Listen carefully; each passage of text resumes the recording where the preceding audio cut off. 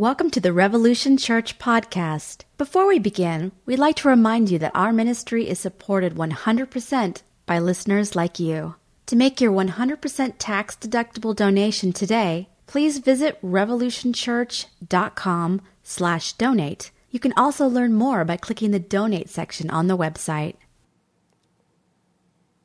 All right, welcome to Revolution, guys. Hi to our online listeners.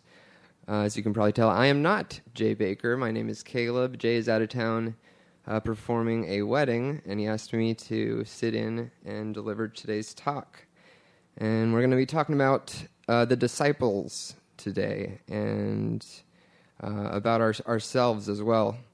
So I figured we could start kind of at the beginning when Christ first calls the disciples and kind of talk about that a little bit in Mark 1, and we're going to start with verse 16.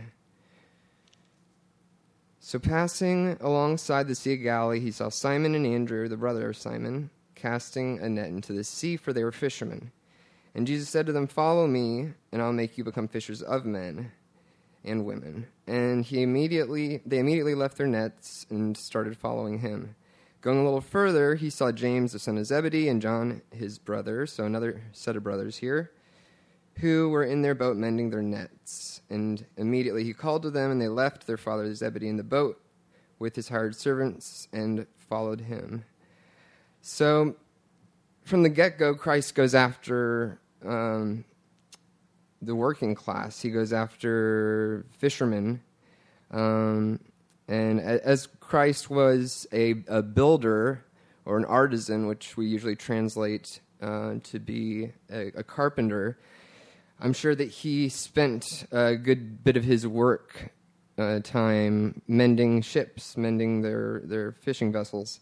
And so it's very possible that Christ had a friendly relationship with these two sets of brothers that...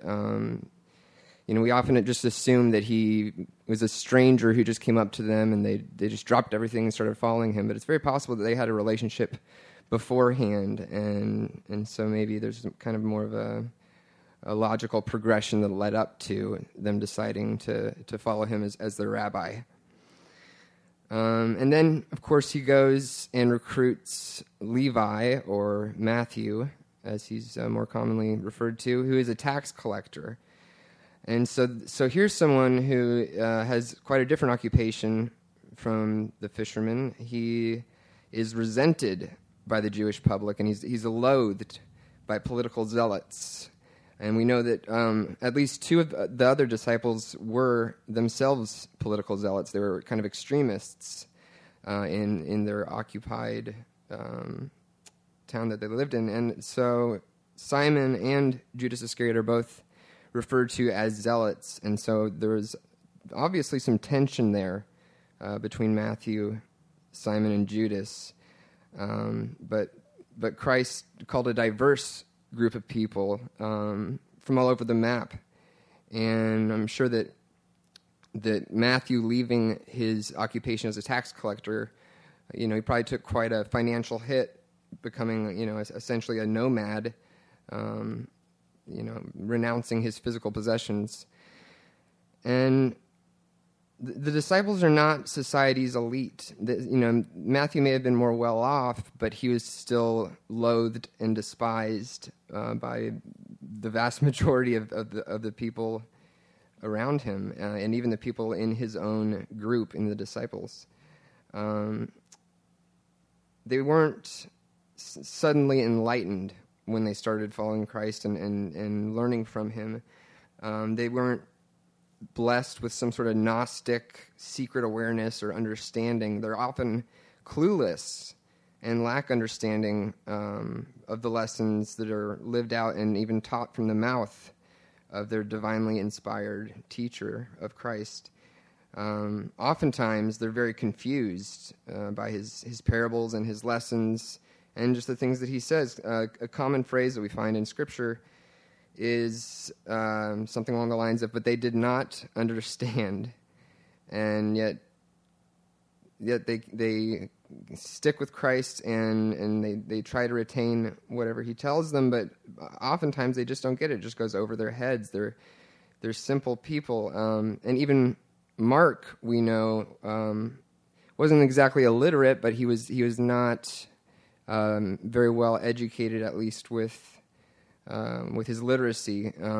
In the original Koine Greek, Mark often switches verb tenses, and he has a lot of grammatical errors and things like that.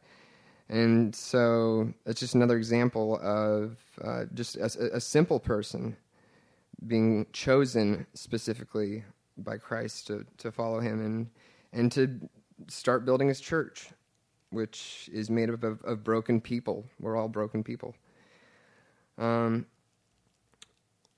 also like to focus particularly on three disciples to kind of illuminate this point. The modern church popularly kind of paints two of them in particular as like the bad guys, or the doubters, the unfaithful. Of course, Judas Iscariot is seen as a traitor, and Thomas is seen as a doubter. Doubting Thomas is a phrase that we're all in the church very well familiar with. So I guess we're going to start with the modern church's easiest target, the one that is most often painted as an evil person, Judas Iscariot. Throughout the stories in the New Testament, there's no prior reference to Judas having ill will or being deceptive. He was there for everything that all the disciples experienced. He was there for the Sermon on the Mount. He was there to witness the miracles that we're told stories about in Scripture. He was a full-fledged disciple. He wasn't like a mole. He wasn't planted there with the intention of being a traitor or anything like that. It's a bit of a tangent, but the betrayal of Christ and the motivation that Judas had, I feel like there's a few different takes on that, a few different possible theories. Of course, the most common view as to why he eventually betrayed Christ, for 30 pieces of silver, was that it was financially motivated. But he was well aware of the lack of importance of worldly possessions. Like I said, they lived essentially nomadically, moving from place to place with Christ. And so I'm sure Judas was very well aware and experienced being provided for without having to worry about any financial well-being. So I wonder, maybe there were political pressures that led him to his decision to betray Christ. And then on the other side of the coin, and this may be a little bit controversial, but he could have been motivated out of faith. He knew that the Son of Man would die and, return in some form. And so he could have possibly been attempting to fulfill the prophecy, knowing that Christ had to die and someone had to do it. And so there could be an element of fidelity, of faith there, trying to put things into motion by being the catalyst of Christ's death. He could have expected the Son of Man to thwart an attempt on his life. He could have expected him to show his power and resist the Romans who tried to arrest him, and maybe Judas hoped that he would then rise to their version of the Messiah, the Jewish anticipated political Messiah, and maybe he hoped that would be the moment when he would reveal himself and finally, thwart the Romans. I do doubt that finances were a motive. It's possible, and it's a common view. I also doubt that Judas was a dark, evil, irreparably, with a rotten heart, because he saw things panning out as they did. He saw that Christ was successfully arrested and to be killed, and he immediately saw his error, and he immediately changed his mind, the scripture says, and he killed himself.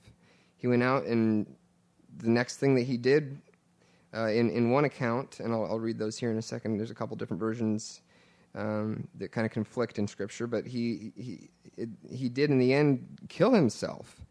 So he was obviously just ridden with guilt and regret. There's also the possibility that he was a noble character in this story, like I said, being the catalyst, the essential piece of the puzzle for the prophecy to be fulfilled of Christ's death.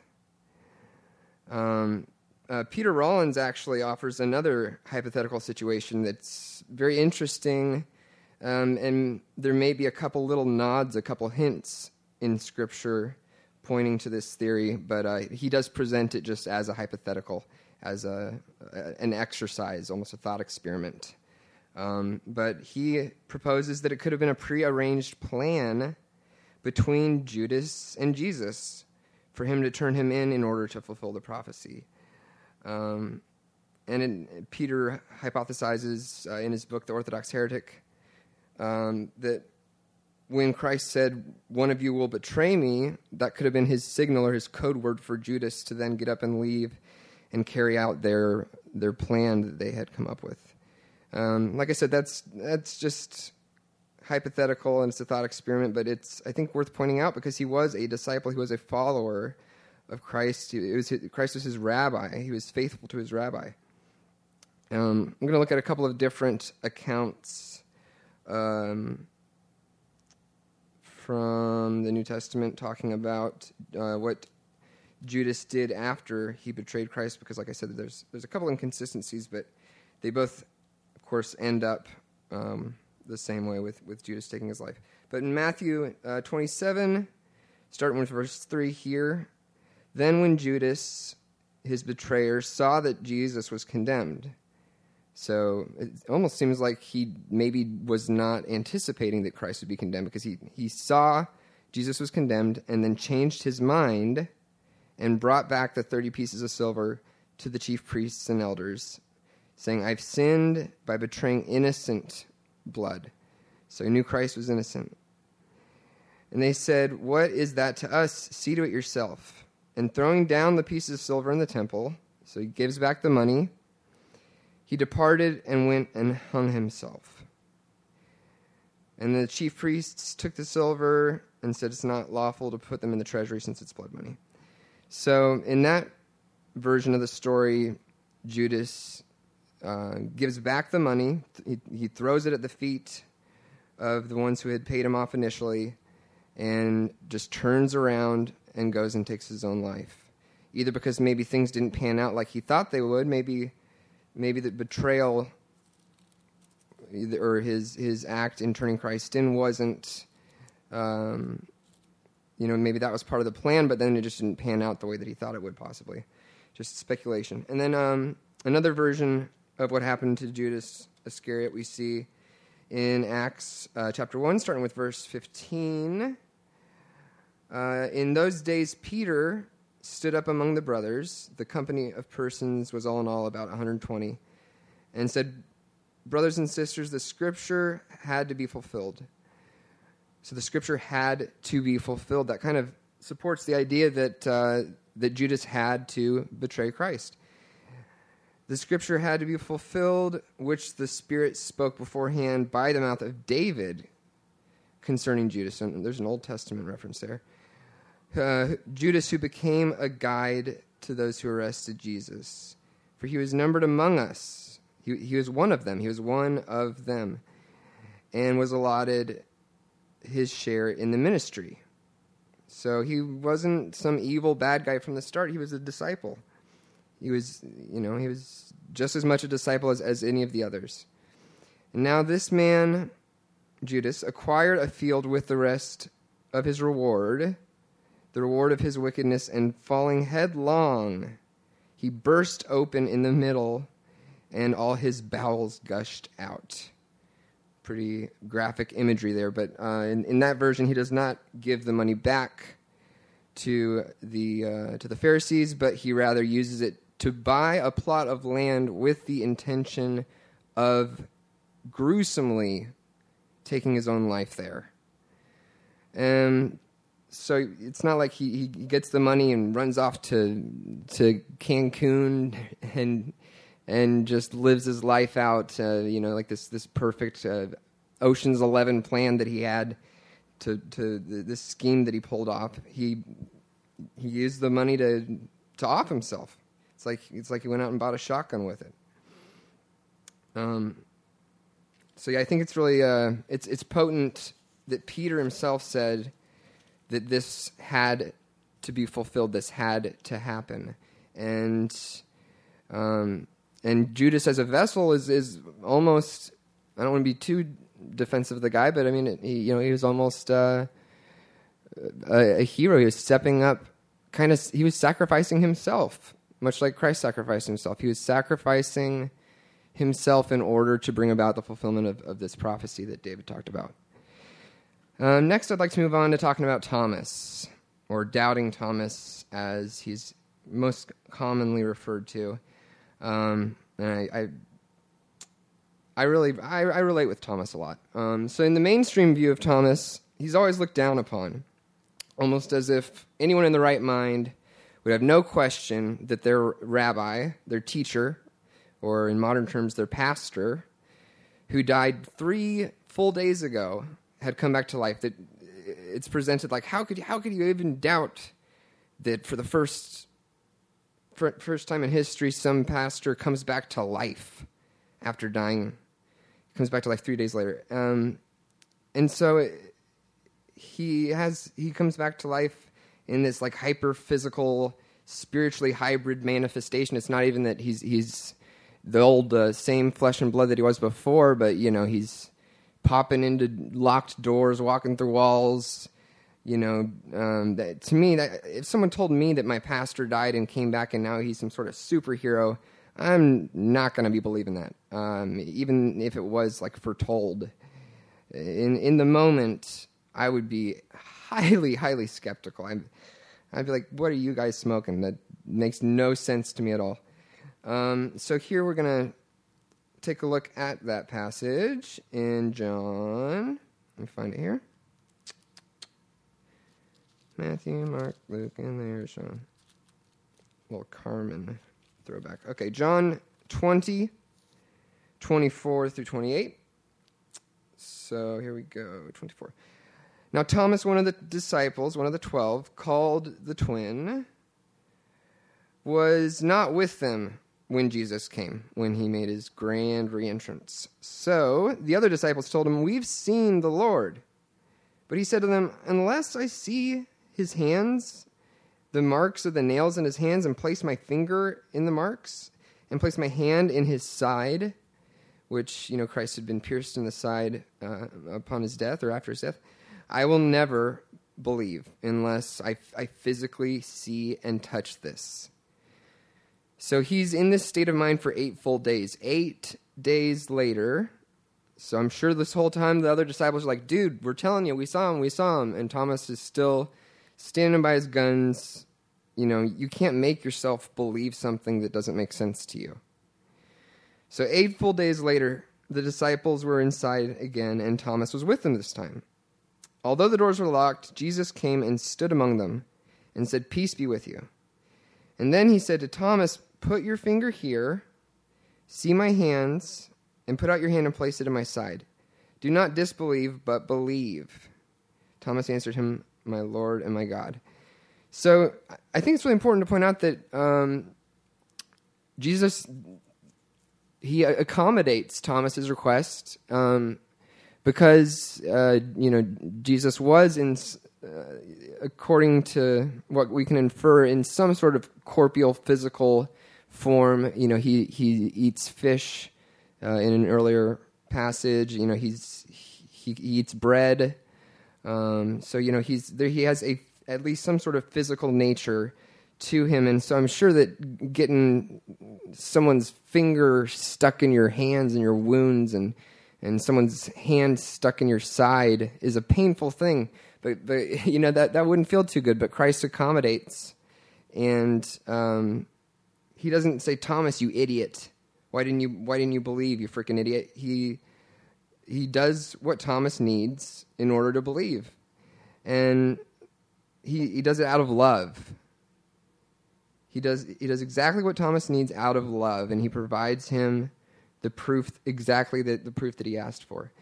And Thomas is a skeptic, and I would not doubt that had any of the other disciples not been present, they probably would have doubted just as much as Thomas, but Thomas just happened to not be there when Christ first showed up. And yeah, he's a skeptic just like me. I am very much a skeptic, and so I relate with Thomas a lot, and I think he gets a bad rap, honestly. And then the last disciple I'd like to talk about, this is a little bit of a curveball, is Peter. And we're talking about how broken the disciples were, how normal they were, how much like us they were. And oftentimes they're referred to as saints. Maybe we need a new translation for that word saints, or a new understanding of it, because these are people just like us. It's almost like you look in the history books and we idolize George Washington and Thomas Jefferson, people like that, but they're people just like us. They're broken people. And so was Peter. Even though he was the rock, the foundation of the church, this is a broken dude. He's, for one thing, he's always wrong. He's always trying to tell Jesus how things are going to go down, and Jesus is like, dude, you don't know what you're talking about. He's always overly eager. He overcommits to things oftentimes and then goes back on it. He breaks a promise to Christ in the garden, and he says, I won't let that happen. I won't let you be taken. I won't deny you. He's full of fear. After he's told he's going to be denying that he even knows Christ, he is so fearful in the moment that 3 times after he'd been warned, he rejects the claim that he knows Jesus at all. And I guess we'll go ahead and look at that here in Matthew 26:30. Here we go. All right. And when they had sung a hymn, they went out to the Mount of Olives. Jesus said to them, "You will all fall away because of me this night. For it's written, I will strike the shepherd, and the sheep of the flock will be scattered." And then we'll look at 27:3. Oh, wait a minute. Oh, I'm sorry. 26:30, yeah.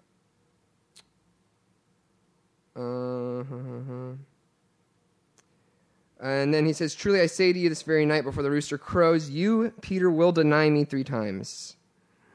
And then Peter says to him, "Even if I must die with you," he's being so melodramatic here, "even if I must die with you, I will not deny you." And all the disciples said the same thing. And then he turns around, goes back on his word, kind of makes a liar of himself and a coward, and just straight up rejects the claim of knowing Christ. So he's ashamed. He's fearful of humans. And later in Galatians, we see that he is rebuked for being so scared of humans, essentially of other denominations that think differently. Even though he knows that he's in the right, he's ashamed. So we're going to look at that real quick here. Galatians 2:11. This is Paul talking. "But when Cephas," which is another name for Peter, for some reason this dude's got 3 names, Simon, Peter, and Cephas, but Paul likes calling him Cephas for some reason. Maybe it's a cute little nickname he gave him, I don't know. "But when Cephas came to Antioch, I, Paul, opposed him face to face because he stood condemned. For before certain men came from James, he was eating with the Gentiles. But they came, and he drew back and separated himself, fearing the circumcision party. Now, this isn't a festival or a party where people get circumcised for fun. This is a faction, a denomination that thinks that you have to be circumcised in order to be righteous. So he's afraid of these dudes. And he acts like he wasn't eating with the Gentiles. And the rest of the Jews acted hypocritically along with him. So he's got his followers there, he's got his crew there, he's probably kind of their rabbi, and he misleads them. So that even Barnabas was led astray by their hypocrisy. So he's teaching some bad shit. He's teaching them to have two different ways to act. Depending on who you're around, to be double-faced, to act one way around a certain group and act another way around another because he's fearful. He's full of fear. But when I saw, continuing on here, 14, when I saw that their conduct was not in step with the truth, I said to Cephas before all of them. So Paul's bragging a little bit here. I said to him before everyone, he should have been there, if you, though a Jew, live like a Gentile and not like a Jew, how can you force the Gentiles to live like Jews? So he's calling them out here, rightfully so, maybe being a little bit braggy about it, but he's calling them out for changing his behavior based on his fear of humans, based on his fear of people, which I'm not condemning the guy because we all do this. We all are scared of other people. We all have a fear of humans. And like I said, the idea of saints confuses me sometimes, and I think it's a way to idolize people and to put them on a pedestal. Because, like I said, saints are people. We're all people. We're complex. We're confused. We're mistaken. We're grimy humans. Just like everyone, the saints are grimy, messed up people. And I think that we all personally relate with different disciples at different phases in life, even day to day, moment to moment. We can relate with the different disciples. I know that I have personally, I've harbored malicious will, politically motivated towards people who are like me, but I don't know them, but I make assumptions about them because of their politics. Being a zealot, much like Simon and Judas were. Maybe being kind of politically radical and demonizing or labeling people as bad people or bad guys or others. Maybe they're just ignorant.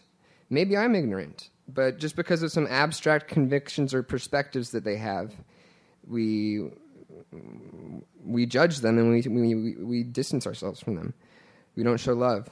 I know that I have often misunderstood deep, relevant, applicable teachings from a divinely inspired source, just like Peter does over and over again.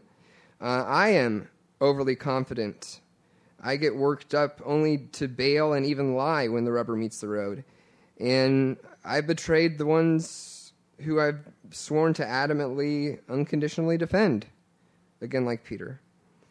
I betrayed loved ones. I betrayed teachers and role models, only to immediately regret it and fall into an unbearable self-loathing. I've been suicidal myself.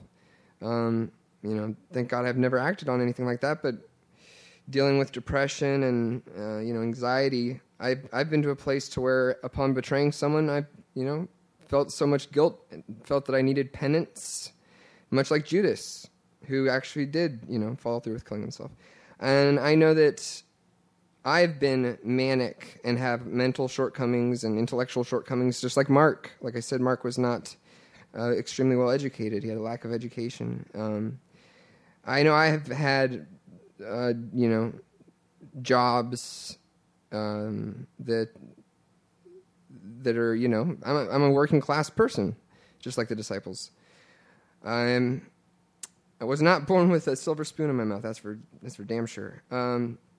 I've been judgmental, like I said, political zealot. I've been partisaned and hated and been hurtful to people who are partisans on the other side of the fence, judging people just because of their political affiliations, which maybe they can't help. Maybe they're, like I said, maybe they're just born into it. Maybe there's maybe a degree of ignorance on both sides. But Christ chose broken people intentionally to build his church. And that's who we are. We're a broken people, and we are the church. We're the body, and we are the church. And I'm going to wrap up with just a couple of lyrics from a song it's honestly my very favorite song right now. It's by Dan Smith, who goes by the pseudonym Listener. So you can look him up as Listener, and the song's called Wooden Heart. I'm just going to read a few parts of it because I feel like it really, really illuminates these ideas we've been talking about here. And then we'll wrap things up. So here's a quote from his song, Wooden Heart.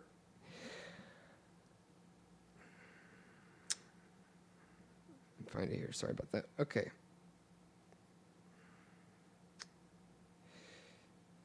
This warship is sinking, and I still believe in anchors. Pulling fistfuls of rotten wood from my heart, I still believe in saviors. Because we're all made out of shipwrecks.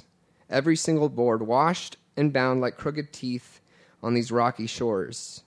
So come on and let's wash each other with tears of joy and tears of grief, and fold our lives like crashing waves and run up on this beach. Come on and sew us together. We're just some tattered rags, stained forever. We only have what we remember. And then I'm going to skip ahead here a little bit. He says, but I am all made out of shipwrecks, every twisted beam, lost and found, like you and me, scattered out on the sea. So come on, let's wash each other with tears of joy and tears of grief, and fold our lives like crashing waves and run up on this beach. Again, come on and sew us together. We're just some tattered rags, stained forever. We only have what we remember. And then lastly here, I know that our church is all made out of shipwrecks. From every hole these rocks have claimed, but we pick ourselves up and try and grow better through this change. And he repeats this I love this cadence, this beautiful kind of hook that he comes back to. Come on, let's wash each other with tears of joy and tears of grief, and fold our lives like crashing waves and run up on this beach. Come on and sew us together. We're just some tattered rags, stained forever. We only have what we remember. Again, that was Dan Smith, Listener, with Wooden Heart. Go ahead and finish with a prayer. I guess before I do that, as Jay always says, we'd much rather have you than your money, but we do appreciate donations. Our online listenership is the only reason that we are financially sustainable, and we love you guys. We love you guys so much, and we're working on putting out some more content online, kind of supplementary stuff for Revolution fans. I will also mention that we have a new podcast that is called Revolution Afterglow, which is just essentially got a couple room mics set up, and we have our discussion after every service, and so we've recently started recording that. So you can look on iTunes for Revolution Church Afterglow. So I'll say a quick prayer here. God, thank you for all the examples that you've given us. Thank you for the example of Christ, the example of perfect love. And thank you that love is sustained and lived out by broken people, by us, by messed up, screwed up people. And thank you for giving us the example and the stories and to a degree the mythology of the church being built on Peter the Rock, who's certainly a broken rock, but nonetheless he's the example that you've given us. Thank you for choosing this, not in an elect sort of special way, but thank you just for choosing humanity. And thank you for dying for all of humanity, whether or not we know you. And just help us to love each other and sew each other back together and wash each other with our tears and bear through things and not be embarrassed when we screw up, because that just illuminates your nature and you are love. And we thank you for that. Amen.